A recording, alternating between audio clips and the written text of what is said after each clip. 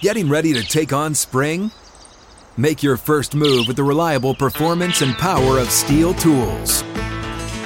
From hedge trimmers and mowers to string trimmers and more, right now save $30 on the American-made Steel FS56 RCE trimmer. Real Steel. The FS56 RCE is made in America of U.S. and global materials. Offer valid through June 16, 2024. See participating retailer for details. It's a blowout. 8th inning, 10-3. Bases are loaded for Verlander, who waits out a 3-0 pitch. He swings, and it's a high fly ball. Deep center field. It is gone. Home run. And a huge bat flip to celebrate. All right, Ben, start the show already. What is up, everybody? Welcome into another episode of Flippin' Bats, and boy, oh boy, is this one special. As a lot of you know, I grew up the biggest Atlanta Braves fan on the planet.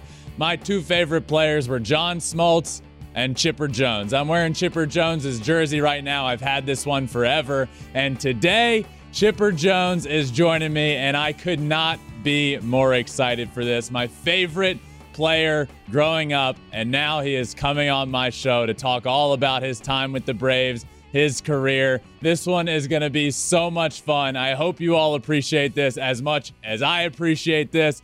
This one is special, and what a blast of a conversation this is going to be. So many great stories are coming, and of course, one of the best careers, one of the best switch hitters of all time. We're going to dive into all of it. There's going to be a lot of laughing. This one is going to be fun and very special for me. Let's get to it and welcome in now Chipper Jones. All right, and I am pumped now to be joined by Chipper Jones, Atlanta Braves Hall of Famer, first ballot, 8-time All-Star, MVP. The accolades go on and on. Chipper Jones, thank you so much for joining me. No problem. My pleasure. Of course. So I want to start with, I have John Smoltz on my show every week now. And last week, he actually told a story that involved you. So I want to retell this story and see if you remember it from his perspective. But it was with Albert Pujols was involved. He was coming in from the bullpen one year, and he had gotten sat down, actually. He went to sit down, but he ends up coming in the game when he didn't expect it. He comes running in the game, all pissed off. He said he ran by you, and you guys shared some choice words with each other. And then he comes in and gives up an absolute bomb to Albert Pujols. Do you remember this from your end? Yeah, I was playing left field. So, the bullpen was right behind me, and I was actually kind of shocked to see him warming up. Smoltzy had made it known that, hey, 3 out saves are good. And I don't think Bobby really liked that all that much. Bobby was going to ride you like Zorro, as long as if you were the best guy, at the best time in the game, you were going to be in there. And so I think Smoltzy was called on for maybe a 5-out save, and he just kind of jogged by me. And Smoltzy doesn't drink, doesn't cuss, just one of the nicest human beings on the planet. And he was MFing like a son of a gun running by me. I had to cover up my mouth with my glove to keep from laughing, because it was, no pun intended, it was so out of left field.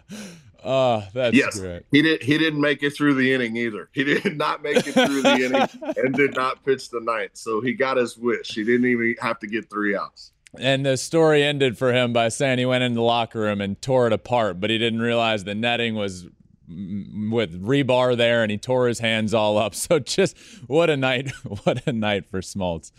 It doesn't pay to throw equipment and throw temper tantrums. It's going to come back and bite you at some point. Yes, it is. So Smoltz comes on pretty much every week and shares so many stories, and we have a good time. But obviously, I don't get many stories of him himself. So do you, as a teammate of his for like 15 years, have a good John Smoltz story for us that sticks out? Oh, man, that was a good one right there. That was one of the ones that really kind of sticks out in my mind. The one thing I'll say about Smoltzy is He's one of the greatest athletes that I've ever been around. He is good at everything. It pisses everybody off because he's good at golf, he's good at bowling, he's good at ping pong, he's good at cards, backgammon. I mean, it never phases me. I'll tell you a couple of good stories that I had of him. He's not the toughest individual in the world. He got hit in the back, like right between the 2 and the 9 one time in Colorado, and he sat at home plate and did the tuna for a good like 3 or 4 minutes. Like, didn't get up, and we're all sitting there like, bro, we get hit every day. You know, I mean, we're not gonna sit there and do the tuna, do the tuna flop right there at home plate. So he caught a lot of guff for that one. And then the play in between the mound and first base, there was a slow roller up and, up between, the mound and first base. And it was kind of too late to flip it. And so he dives on the ground, catches the ball, and then tries to barrel roll his way to first base. to hat comes off. We see the cul-de-sac. I mean, it blinded some of the fans for reflecting the sun. So most of the time when he hit the ground, man, he was something stupid happened.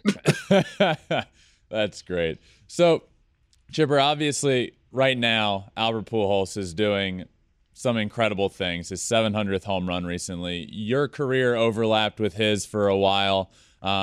Obviously, he played first base. He's playing first base. You guys spent a lot of time there together because you were always on base yourself. When you look back, do you have any stories that you remember from being around or playing against Albert Pujols? I just remember that he was the greatest right-handed hitter I've ever seen in my life. I was fortunate enough to play with who I think is the greatest left-handed hitter of all time, and Barry Bonds. And Barry Bonds is the best baseball player I've ever seen don a baseball uniform. I mean, he could do everything. He could hit. He could beat you with his glove. He could beat you with his feet. I mean, it was crazy how talented this guy was. Albert Pujols never took an off-balance swing for the 12 years he was in St. Louis, previously, or however long he was there. It was unbelievable. I've never seen a guy never take an off-balance swing. That's one of the reasons why he's going to go down, as I don't know if he'll be considered the greatest right-handed hitter, but he's the greatest one that I've ever seen and that I ever played against.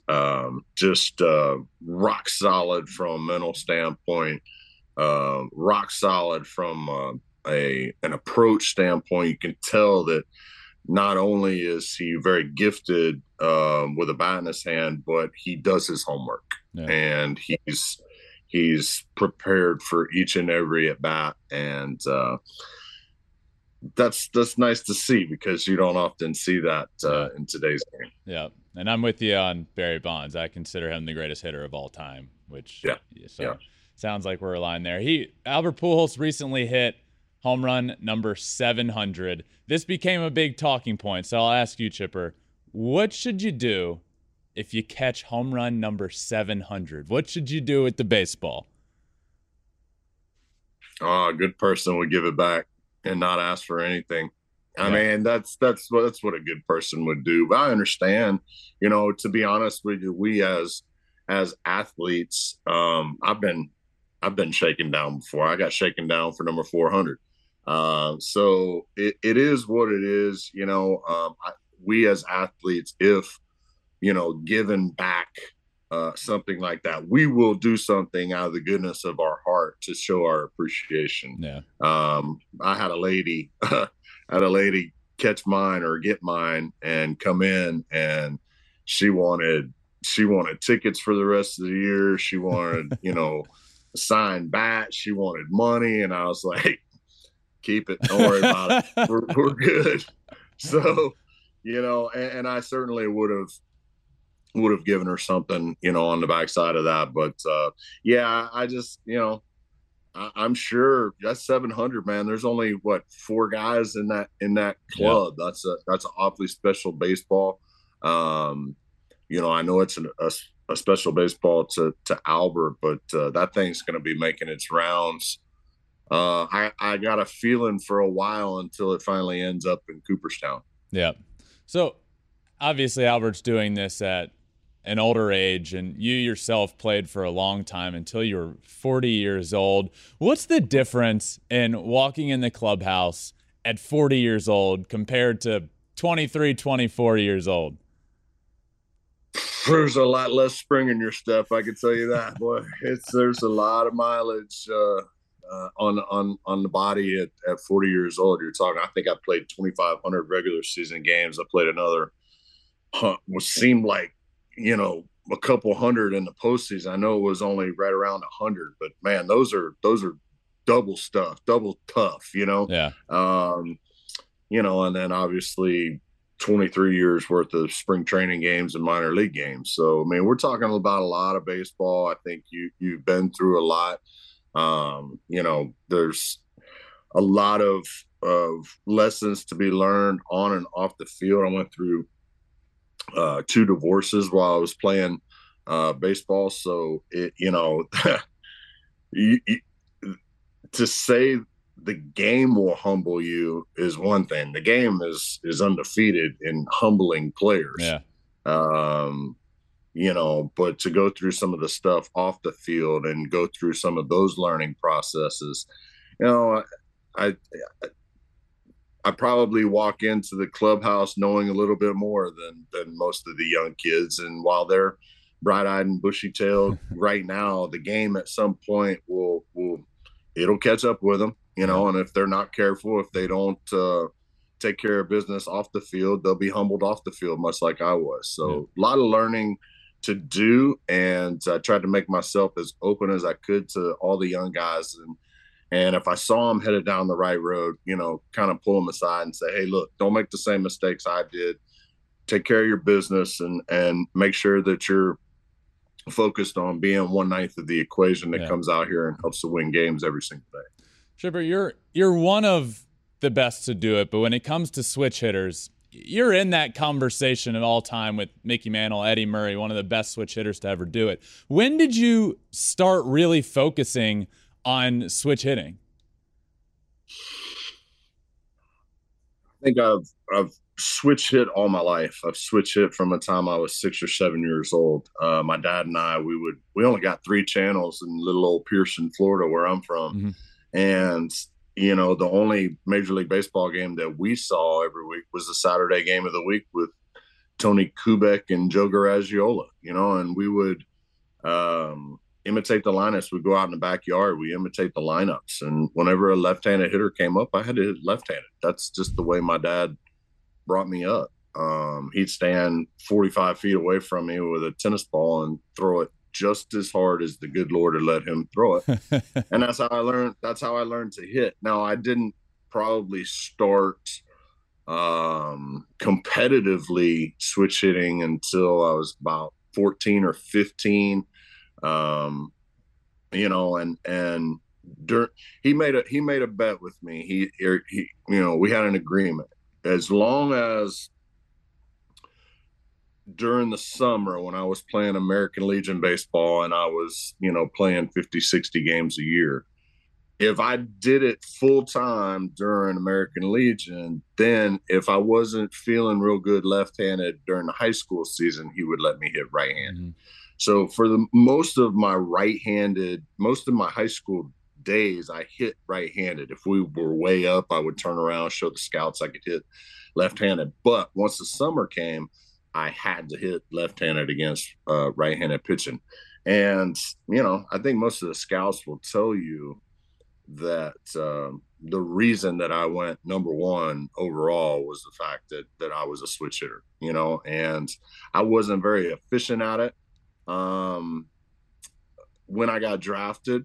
But man, after my first year in pro ball in Macon, Georgia, I really kind of turned the corner and felt like, hey, okay, now my left-handed swing feels like my natural swing.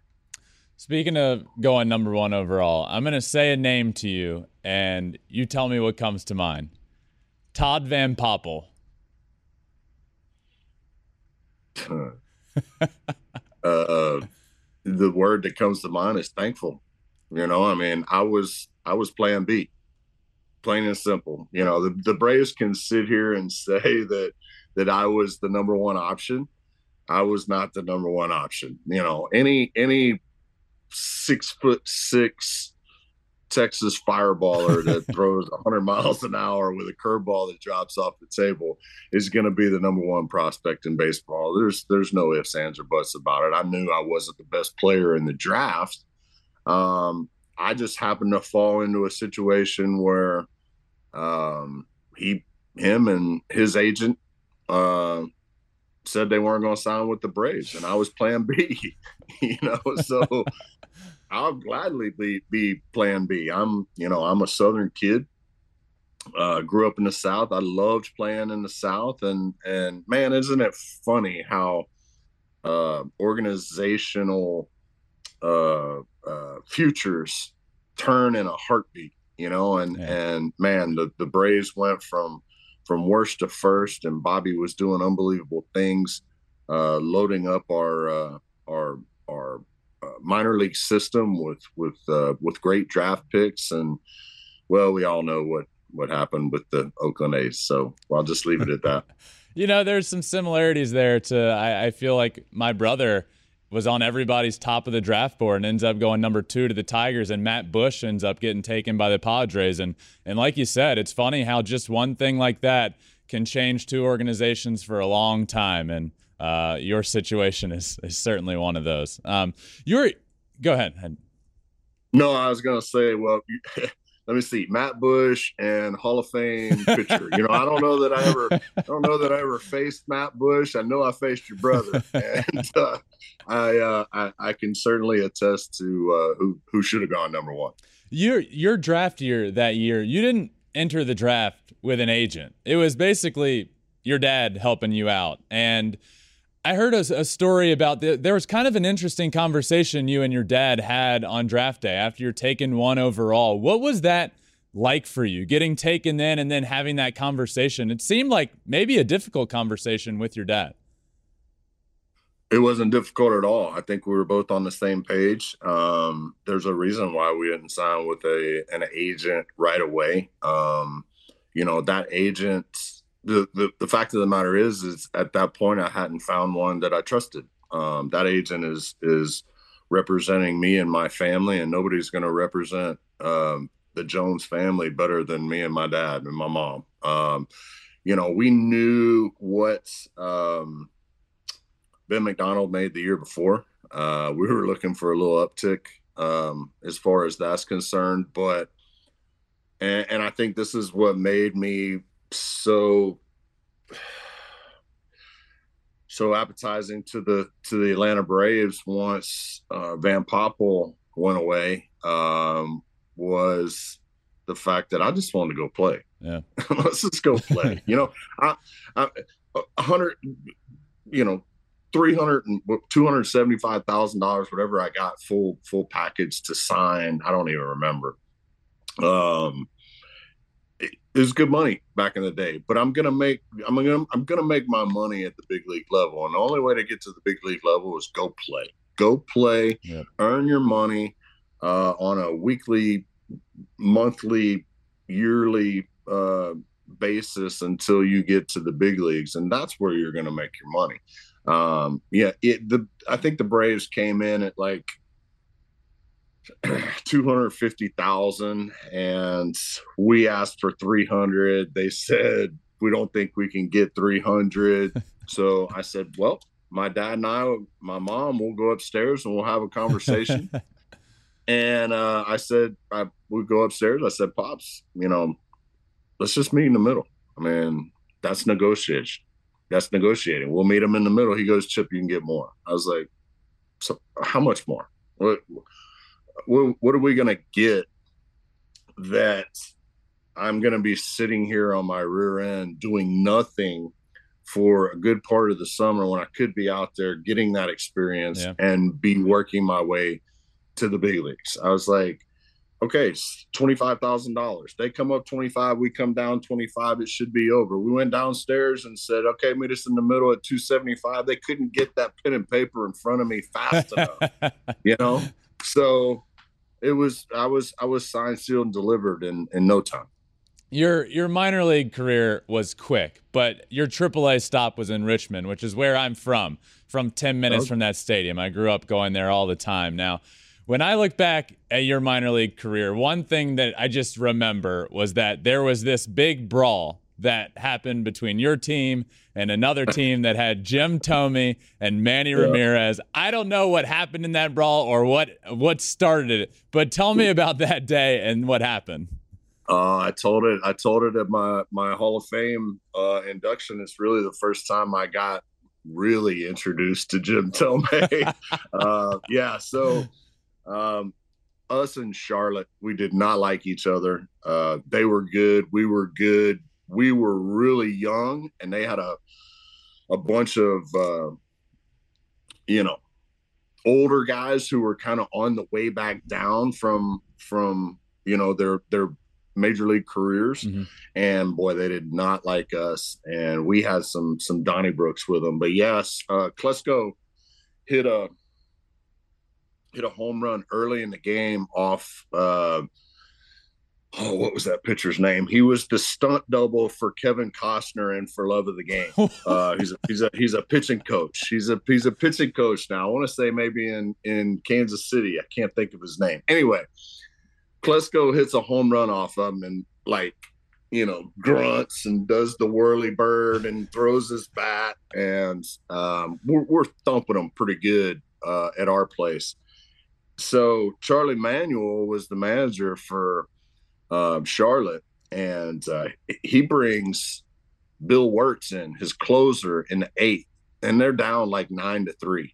And I was like, what the heck's all this all about? Keith Mitchell's sitting next to me, Kevin Mitchell's cousin, who's just as militant as Kevin. He goes, they about to send a message to old Klesko right here. First pitch is behind Klesko. We clear.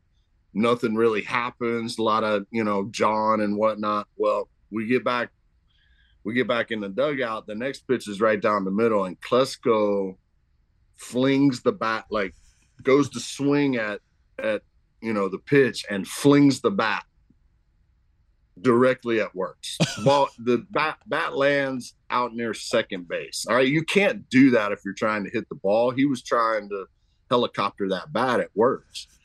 So here we go again, right? Well, it spills out over into the backstop. They got stinking Thome, Manny. They got Big Sam Horn. They've got Alan Cockrell, Bo Allred. They got some football boys, on their team. Well, I go diving into the pile, and the next thing I know, my face is pressed up against the backstop netting, and this guy has me by the throat. I can't even see who it is. And he whispers in my ear, he says, "You done?" And I go, "It appears so." And that was Jim Thome grabbing me by the neck. And the funniest thing about it was my parents were in the third row. Okay. Yeah. Sitting in the third row watching all this. And I look at my mom, and if you could have seen the look of horror on my mom's face, it was priceless. But I told that story, a bunch of times as we were coming down towards the towards the Hall of Fame induction, and Jim remembered it. He was like, "Yep, that's absolutely true." Oh gosh, that's incredible. So you end up playing in the big leagues for the majority of your career is under Bobby Cox. He's known for two things: being a fantastic manager and getting ejected a lot. When you look back on all of those ejections, do you have a favorite one that just makes you die laughing? Oh yeah. This one involves Smoltzy too. We were playing at Old Riverfront in Cincinnati, Mm-hmm. the Nasty. And Smoltz gives up the first game of the series. Smoltz gives up a triple to Brett Boone, right center field gap. Well, as Booney slides into third, he overslides third, and I keep the tag on him. He was out. He was originally safe, but then he's out. So as Hunter Wendelstedt is trying to get in position to make the call, Smoltz is backing up third. Well, Smoltz comes charging in to say, hey, he came off the bag. They stepped on each other's feet. It was portrayed as Smoltz bumps Hunter. Hunter throws him out of the game. Just threw him out of the game. It's the first inning of the first game of the series. And I mean, Bobby comes, he just comes waddling out there, and he's barking like an old bulldog. And they exchange, barbs at each other for a second. And Hunter came up with some lame excuse as to why he wasn't in position to see that he came off the bag, and why he was, why he threw Smoltz out of the game. And Bobby looked him dead in the eye and he said, Hunter, you wouldn't make a pimple on your daddy's ass. That's 100 times out of 100 is going to get you thrown out of the game. And him and Smoltz both sat next to each other for the rest of that day. And Brett Boone and I had our gloves over our faces, just like, oh my gosh, I can't believe he said that. Because Hunter Wendelstedt, his dad has the umpiring school down in Daytona, where I'm from.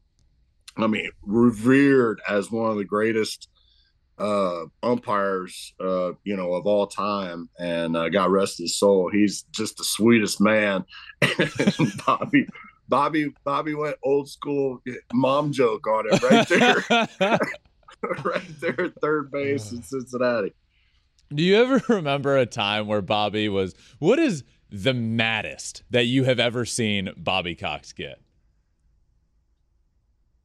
I think the maddest I've ever seen him get was probably not even related to an ejection or umpires or anything like that. I can remember when Barry Bonds was going through his home run chase. Mm-hmm. We were in San Francisco one time, and we have team meetings, hitters meetings, pitchers meetings, defensive meetings, all that kind of stuff before each and every series. And the message is loud and clear. Don't pitch to him. Do not give him a pitch to hit. If there's an open base, do not give him a pitch to hit. Well, we got swept in the series, and the first two games of this series, Barry ended the game by planting a baseball in the water out in right field. And Bobby comes into the clubhouse. He let everybody come into the club. Usually he's like one of the first ones in the clubhouse.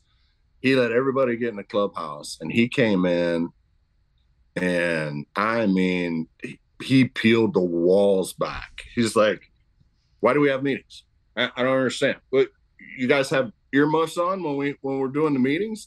You don't let Barry Bonds beat you.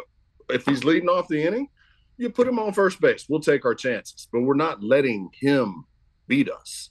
And Ray King and Trey Hodges served him up, and he whacked him into the ocean.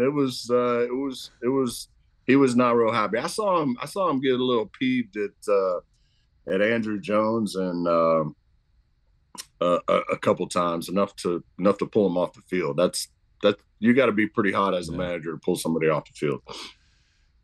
Chipper, this year, one of the biggest conversations in baseball is around the AL MVP award, and it is remarkable what's going on with both Aaron Judge and Shohei. It's such a fun conversation to have, but really I just hope people are appreciating the years that we're watching. But Who would you vote for? Who gets Chipper Jones's vote this year for AL MVP? Oh, it's not even a debate for me. I mean, signed, sealed, and delivered. You send that thing to New York. I mean, he's having a historic season. He being Aaron Judge. He's on a first place team.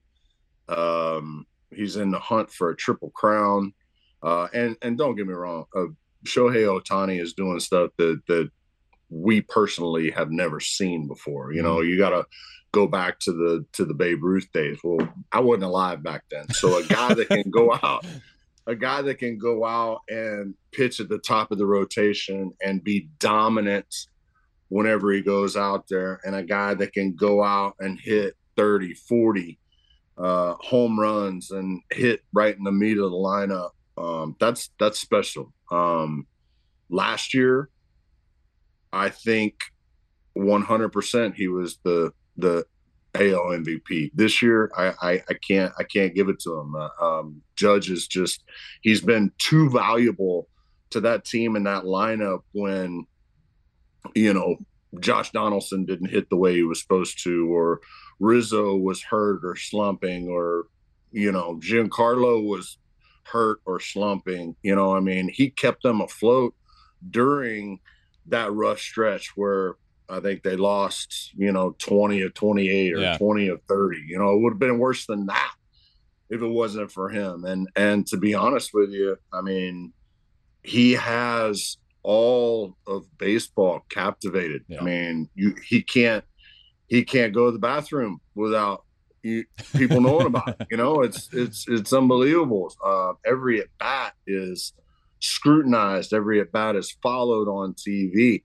There's a ton of pressure on this young man, you know, coming down to the last week of the season. But I think the award, as far as I'm concerned, was signed, sealed, and delivered well before right now or the end of the season. That's just my opinion. Yeah, that's fair. And your Chipper, your Atlanta Braves are one of the best teams in baseball this year, as they were last year. Without knowing, they ended up playing better and better last year. This year, they're one of the best teams in baseball. Yet they're not in first place in the division because the Mets are also one of the best teams in baseball. Yep. NL East this year, it's the most exciting division coming down the stretch. Who wins the NL East this year? Can the Braves catch them? Oh yeah, the Braves can catch them. There's no doubt about that. We're having a little trouble staying on the field right now. I don't know what's going on with Ronald Acuna, but Strider, is down for the rest of the regular season. That's going to hurt coming down the stretch. I think from a schedule standpoint, you could argue, other than the Mets, I think the Mets have the same exact schedule as far as how it ends up. I think we have the Nationals, Mets, Marlins, and the Mets have the Marlins, Braves, Nationals. So it's pretty even. They're one up, obviously. Having two future Hall of Famers going for you is a big one up. We got some good guys going for us, but to be honest with you, the Braves had a really good chance about 2 weeks ago. Yeah. The Mets didn't take care of business against the Cubs and the Pirates and whatnot, and we didn't take full advantage of it, in my opinion. The Mets are a very good ball club. I think Buck Showalter's done an outstanding job, throwing himself right into the middle of the Manager of the Year race. You run those two horses out there, and let's not forget that big boy down at the end of the bullpen, Diaz, has been lights out. He's allowed them to be able to shorten the game. I think Lindor and Alonso have carried them. I can't imagine where they would be if they didn't have those two guys. I think Alonso will be in the top 5 in MVP voting in the National League. So, you know what? We've had a good run, and we're going to give it a whirl. Coming down here to the last week, but the Mets sure have played well this year. So they're both teams are going to be in the playoffs easily. And I got a couple fun ones for you here before we finish up. This first one comes from Game 3 NLDS last year. Chipper Jones is sitting in foul territory. Ball comes to him. You botch it. What happened there? What happened last year in the stands? Yeah, it was a high sky that day, and the sun was right over it. So look, I dropped it. I got a 10-time Gold Glover and Andrew Jones sitting right next to me. You think he got up out of his seat to try and catch? No. I said, the only reason if you go back and look, the only reason I even attempted to catch that ball was because my 3- and 4-year-old were sitting right next to me, and I didn't want them to get hit. If that had been just me and my wife, I would have left her there to run out of the way. Because I am not trying to catch no, barehanded pop-up on national TV. But, it damn near broke my thumb. That thing hurt, man. Those baseballs hurt. Yeah. So, but, that was – I caught a lot of guff over that. All right, for you and your career, who was the toughest pitcher for you to face? Who was the toughest at bat for you in your career? Oh man, I've been asked that so many times, and there were a bunch of them. There were a bunch of guys that I actually had good numbers against that I did not enjoy facing. Obviously, a guy like Randy Johnson, I had good numbers overall against Randy, and hit some homers against him and whatnot. But he gave me 3 hat tricks. And one of those 3 was my only 4 strikeout game of my entire career. So Randy, if you were not on your game, he could embarrass you. Fortunately, I was on my game some when I was facing him, but he was one of those guys you were like, man, I just gotta scratch and claw for one and get out of there. He threw a perfect against us one time. Absolutely insane. He struck me out 3 times. I don't even think I fouled a ball off. You could sit here and say old school Pedro, when he was with the Expos and the Red Sox. I got him a little bit when he came over and dabbled with the Mets a little bit. He was awfully tough, 3+ pitches. I would have to say the one guy that had dominant stuff, but he pitched with it, was probably the one guy that I had the most trouble with, and that was Clemens. I will say this till the day I die. A lot of those guys have great stuff, but they don't pitch with the great stuff. They just overpower people. Roger Clemens never threw anything down the middle, ever. And he had great angle. He was a lot like Smoltz. He had great angle. Ball comes out of his hand.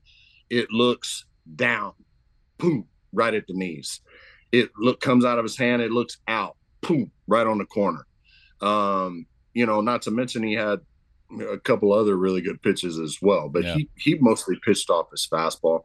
Had great angle. I'll never forget one time we were at Minute Maid, and it was the first inning, and Eric Hinsky, great dude, one of my he was my locker mate for like last 3 or 4 years of my career.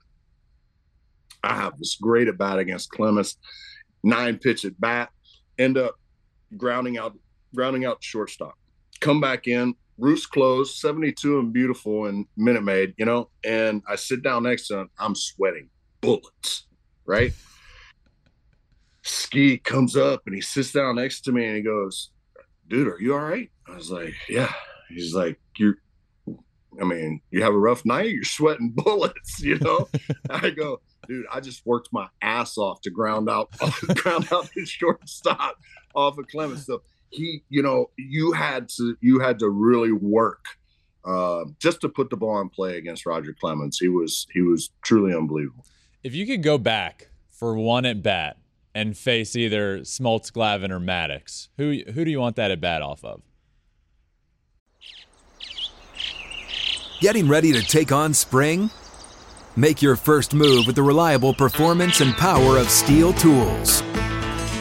From hedge trimmers and mowers to string trimmers and more, right now you can save $20 on the Stihl MS-162 or MS-170 chainsaw. Real Stihl. Offer valid through June 30th, 2024. See participating retailer for details. Smoltz. Yeah, Smoltz. Why? 100%. Well, I've faced those guys hundreds of times, by the way. Like, people don't know this. I was always the first guy in the cage the first day of spring training against those guys. Yeah. So I know everything they got. And to be honest with you, Smoltzy is my kind of pitcher. Like, if I had to choose one of the three, because everything's hard. You know he's going to come at you with the hard, straight fastball. He's going to throw the slider, and if he throws the slider enough, he's going to hang me one every once in a while. And he hung me a few in spring training. And normally when you hit a home run off one of your teammates in spring training, you just get out of the cage. Nope. I ran the bases. I slapped high fives with the second baseman and the first. Yeah, everybody did the dap with my third base coach. Around the. But I had the good fortune of facing Glavine and Maddox in game situation when Glav was in New York. Actually, he's the only one of the three that I have a homer off of. And I believe I was 3 for 9 off Maddox when he was out in San Diego and Los Angeles, but I never got a chance to face Smoltzy when the rubber met the road, and I think that would have been fun. Those guys are obviously such great athletes. They're all Hall of Famers as well, and they're all such good golfers. But Chipper, have you ever gotten them on your turf? You ever gotten them out into the woods and gone hunting with any of those three? Those boys would be lost 20 yards from the truck, man. They got no chance. They got no chance. I definitely have more of a chance of competing on the golf course than they do competing with me out in the woods. If we put them on like a Naked and Afraid or like a Survivor episode, they would tap out within probably a half an hour to an hour. 100%. Last one for you, and I've often wondered this, and I grew up a big Braves fan and grew up watching you. Obviously, I'm rocking the jersey right now. You played for a long time, played until you were 40 years old. Your last 2 years, though, you were an all-star. How did you know it was time? How did you know it was time to call it a career, even though you were still playing really good baseball? Well, my body told me. I left. A lot of people don't know this, but I left $10 million on the table in 2013. I couldn't do it anymore. And I got to spring training in 2012. And it's the first day of spring training. We are running to the center field wall. Excuse me. We're jogging to the center field wall and back. Okay. Mm-hmm. I get to the center field walk and I turn on my right knee to go jog back to the foul line, and I tear cartilage in my knee. My knee pops and I'm like, son of a, it's like I'm breaking down, right in front of my very own eyes. I was tired of it, and yeah. I had just gotten over, trying to get ready for 200 baseball games, and I couldn't foresee myself going into the off season and doing it again.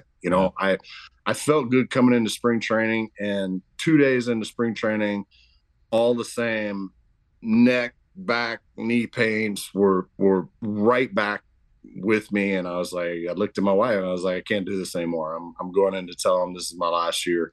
Yeah. And, I think we all want to go out on our own terms. We don't want to be pushed. And I learned some things from Maddox, Glavine, and Smoltz through the years. They went through some tumultuous times with, maybe trying to stick around a year or two too many. Whenever my teammates would come up to me and say, hey, are you playing today? That's when you realize, okay, too many things have to happen.